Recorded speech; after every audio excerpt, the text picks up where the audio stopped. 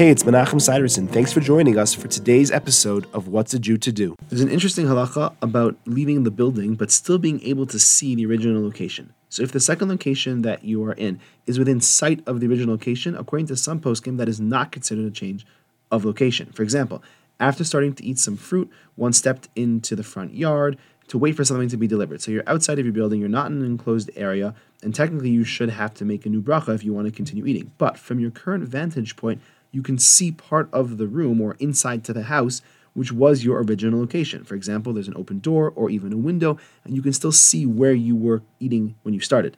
So according to those authorities, you will not have lost your ability to make a bracha. However, other poskim rule that since you are in a new location, even though you are within sight of the original location, you have lost your ability to make a bracha. Ideally, you should not put yourself in such a situation. However, if you did, you would not need to make a new bracha because it is a machlokes, it is a debate. So we would not make a new bracha. Thanks for joining me. I look forward to seeing you tomorrow.